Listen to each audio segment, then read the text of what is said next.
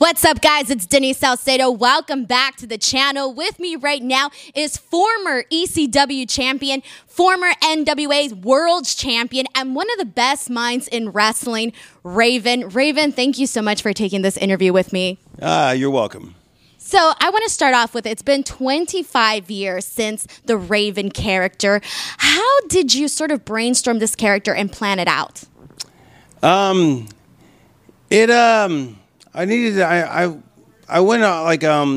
to do something that reflected my personality. And it's a long, laborious story, but suffice to say that in the short version is that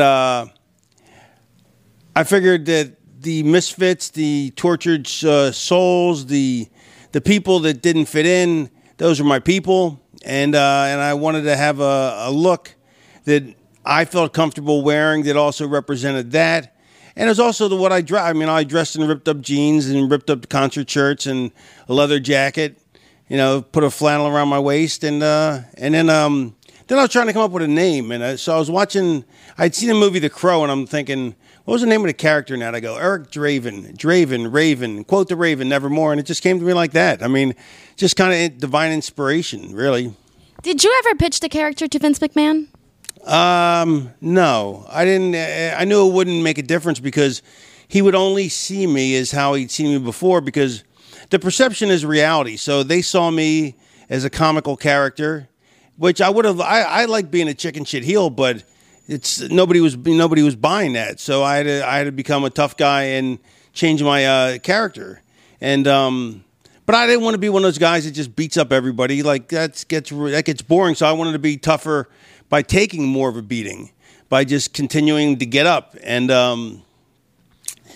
knew if I pitched it to Vince, then he would just, even if he liked it, he would have just put me as I would have been an enhancement guy then, or a low level guy, because that's what he saw me as. And so I knew if I wanted to go back, I'd have to leave to come back, which I did leave. And then when I did come back, there's a lot of animosity there. Right. So what were Paul Heyman's initial thoughts when he first heard of the character? He thought, it ties right into what I'm saying. He thought it was going to be a comedy version of what Raven is, because he just assumed, because I'd always done a comedy-esque character, or had comedy, a chicken shit heel character, that's what he was getting. But as soon as he saw it, it totally vibed with him. And bookers always have a person in the company who they see themselves through that person's eyes. Like Vince sees himself as Lex Luger, the Patriot, also sees himself as the $1 Million Man, and that's how he sees the world, through those eyes. And Paulie saw the world through Dreamer and my eyes, so it worked out great, So he really understood my character, maybe even more than I did at first, before I'd really, because it was new to me, and I think he understood it at first more than I did, until eventually, obviously I know it better than anybody, but at first it was a great boon to have him know that, to have him see that. So, speaking of that, what are your thoughts when it comes to how important is it for a guy to come up with his own character, his own gimmick, instead of having somebody else come up with it? Well, if you're a booker and you see a guy on an indie scene and you're like, I like that guy, he's got talent, but I got to figure out something to do with him.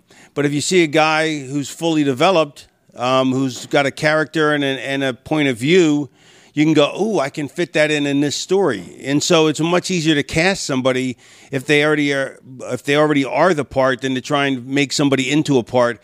And you've seen that, some results have worked out, and a lot of them have, bombed miserably.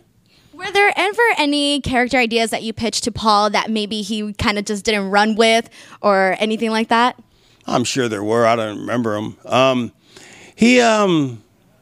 If I was really committed to something, like the Blue Meanie, when I came up with the idea of the Blue Meanie, they were so against the idea when they heard it. And I said, look, just give me one opportunity to debut them. And if you don't like them, you don't use them again. And so they indulged me like they mostly did. And then it turned out to be a great character. Well, speaking of that, did you ever think that Bubba and Devon would eventually become this, recognizable, in the industry, like this huge? Yes and no. They were like Dudley 8 and 9 or 7 and 9, I think, or something. They weren't even the original Dudleys. There was Dudley, the original, but they had a flyman from Florida, and they couldn't, it's too expensive, so they wanted somebody local. Then we had Snot Dudley from California. He was a flying, so he got put by the wayside because of travel budget. Big Dick Dudley was from there, I think from the start or right off the get-go.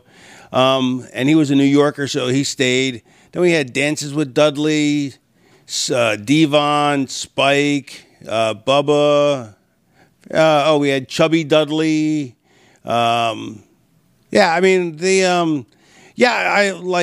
It's funny that they weren't even close to the original Dudleys, but they ran with it and they were the best at it.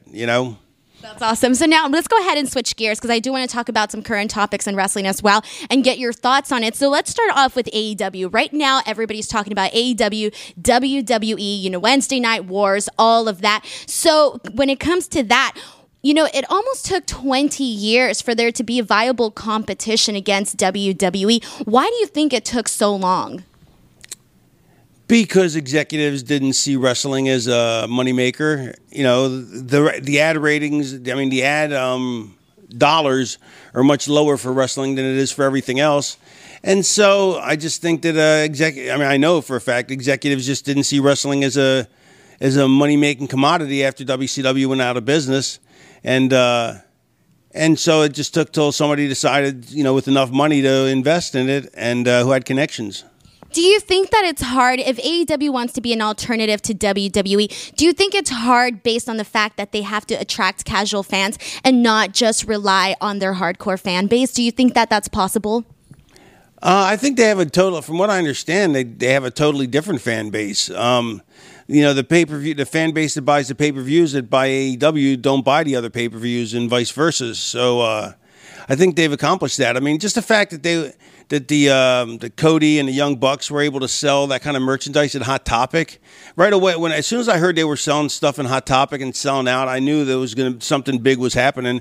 Because that's Hot Topic deals with national products, and they weren't a national commodity. They were Japanese wrestlers, Japan wrestlers, and so I knew there was something big there. So it was just a matter of time at that point.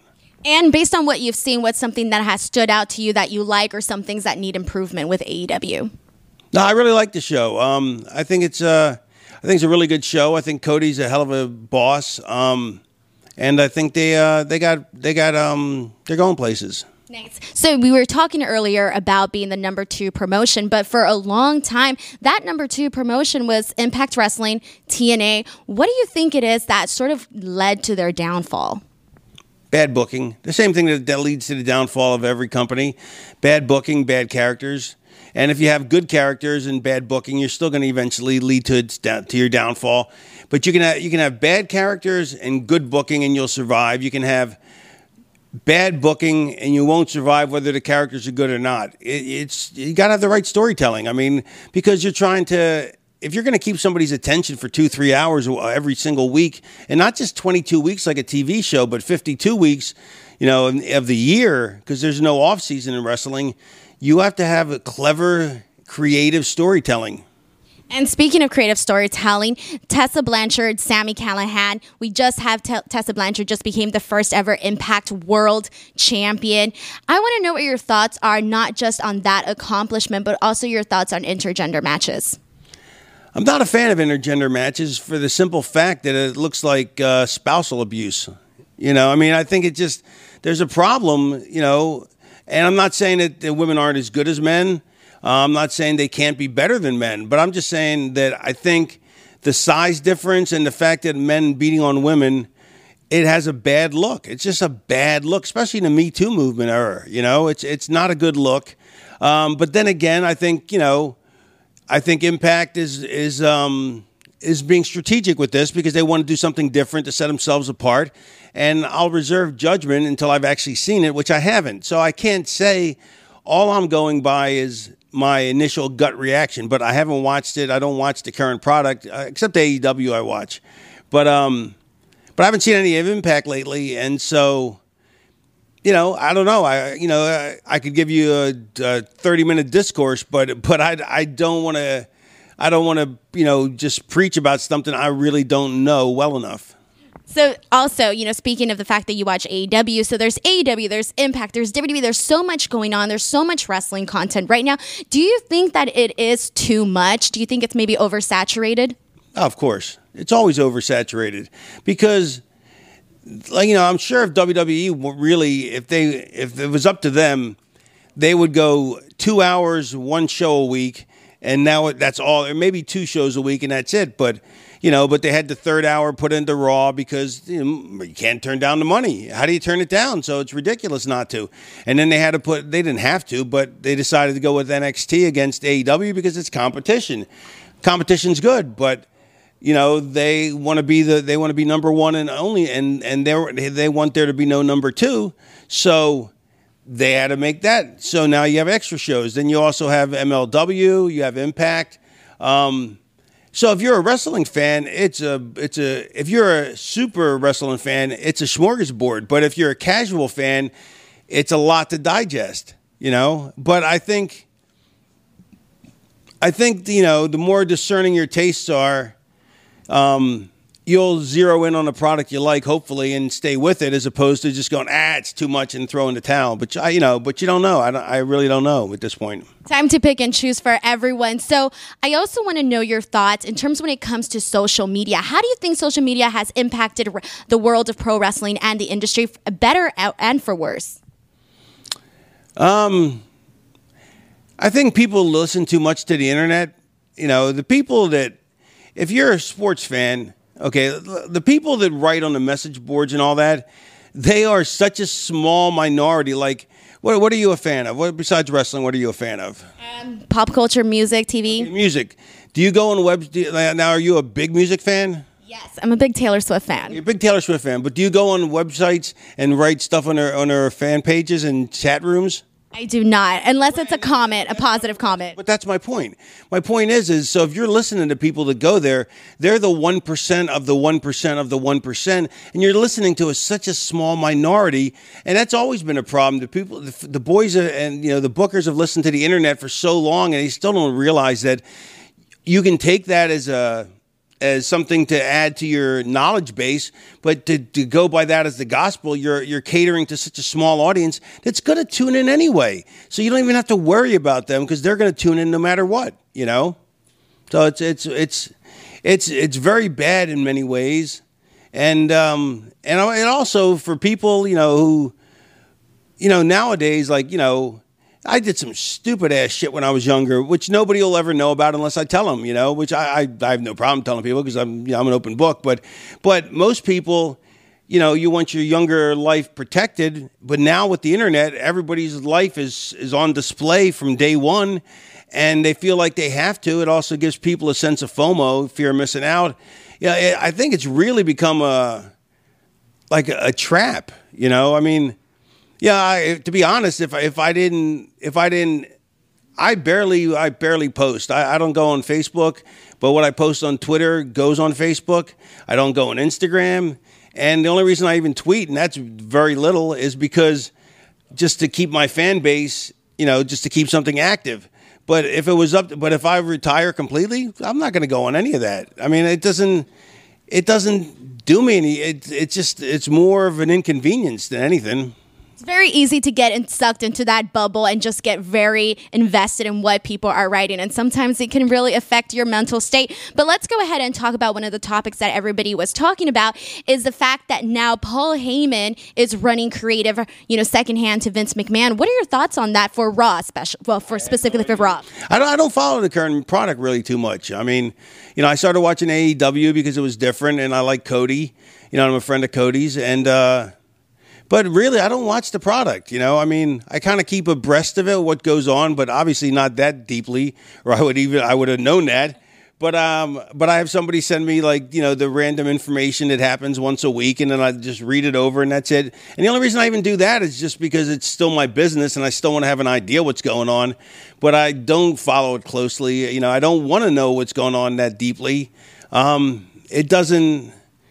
I have too many other interests to occupy my time than to spend, hours. It's something that for 30 years I devoted my life to, and it's it's time to move on. It's interesting because my last question to you was actually going to be, as having this great mind, I thought that maybe going back into creative was something that you might be interested in. So is that out completely for the future for you? That's a different subject because that I'd like to pass on my knowledge. So like when I go on the road, I do a lot of seminars, and teach psychology to young guys.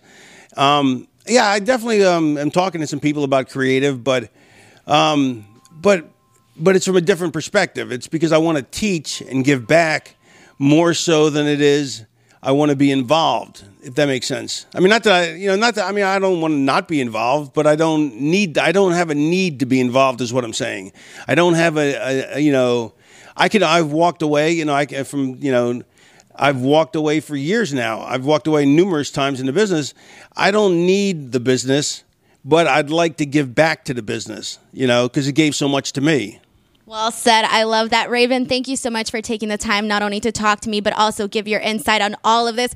It was a pleasure talking to you today. Guy, do you want to share anything that you want to plug or social media or any upcoming events or anything like that? Sure. At The Raven Effect is my handle for Twitter, so that's about it. And my podcast is The Raven Effect Podcast. I mean, that's really, that's about it. Awesome. Well, thank you so much, guys. If you like this interview, make sure to give it a like. Do not forget to subscribe to the channel for more, and we'll see you later.